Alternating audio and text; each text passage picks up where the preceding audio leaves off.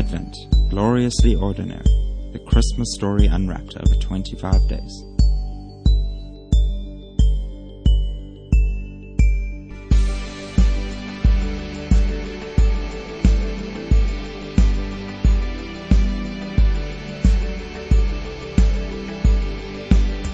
Well, welcome to day 13 of our podcast series. To all those listening, we are over 50% of our 25-day Advent series.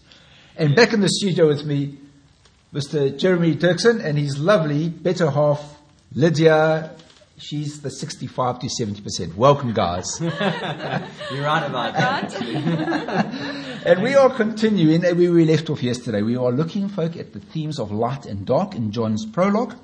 And I mentioned just in closing yesterday, John Legend, that great artist's Darkness and Light new album, his 6th studio album. And I was listening this morning, before we got into the studio, Marching into the Dark. It's quite a bleak song, but we don't want to talk about bleakness. We want to talk about the light. Yes. And Jim, I'm going to start with you, but I'm going to go back to this line. The light shines in the darkness, but the darkness has not understood it. There was a time, I think, in your life, and you are a Christian, a Christ follower, you follow Jesus, when you did not understand the light. You were in the dark. Yes. Elaborate for us. Sure, Granty. It was June 1999. I was 15 years old, and I attended an evening church service with my mom and my sister in Durban. I was living in Musgrave, just off Musgrave Road at that time, and I came home from the service. I didn't, have much of a moment there, but that evening I went to bed and I actually couldn't sleep.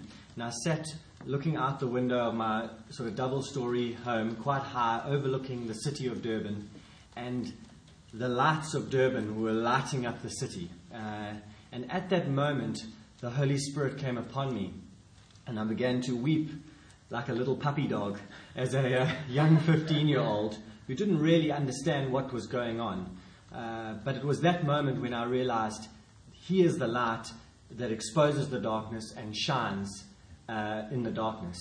So at 2 o'clock in the morning or so, I went across to my sister's room and I woke her up and I said to her, I need the light of life in my life. I need to give my life to Jesus tonight. And she was relatively new in her faith. She wasn't quite sure what to do. She got quite nervous. She thought I was a bit weird, waking up in the early hours of the morning. And she said, okay, you've got to say some kind of a prayer, but let's phone the church tomorrow.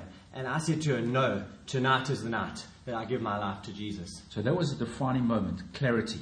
Definitely. Now I'm just going to read a little quote from Tim Keller's new book called Hidden Christmas. Wonderful book, folk. If you're listening in, get it. It's available.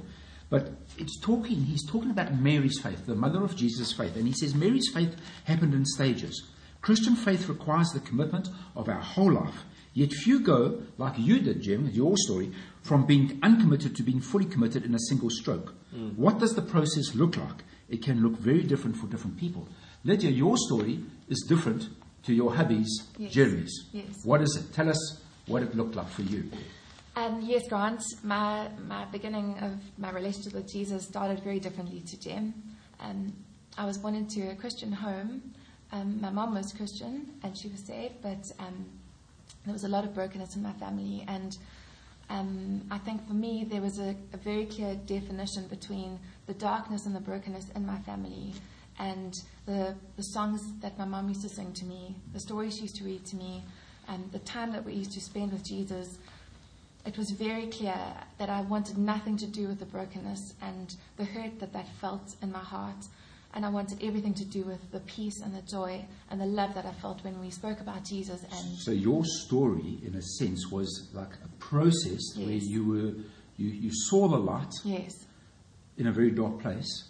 And so there would be a process of you coming to a point where finally we placed your faith in Jesus, in a sense, your trust in Jesus. And yes, recognize him, as Jeremy did in a different way, but coming to the same point of saying, absolutely, Jesus, you are the true light. It was a journey. It wasn't a defining moment that happened on one particular day. I can't remember the day, but I just remember this process of getting to know Jesus and his presence and his spirit and his light shining into the darkness in my home. And yeah, that's lovely, because that's so helpful, I think, for folk that are listening, because often we think our experience has to be like someone else, but yes, I think the wonderful thing about the Advent story, the Christmas story, is that Jesus Christ, who's the true light, he meets each of us where we are. Yes. He meets us in our brokenness, in our darkness. Yes. And the way that he does that is different and unique. It's through the pages of history. God meets different people, men and women, different cultures, different times, in a wonderful way. And that is, I think,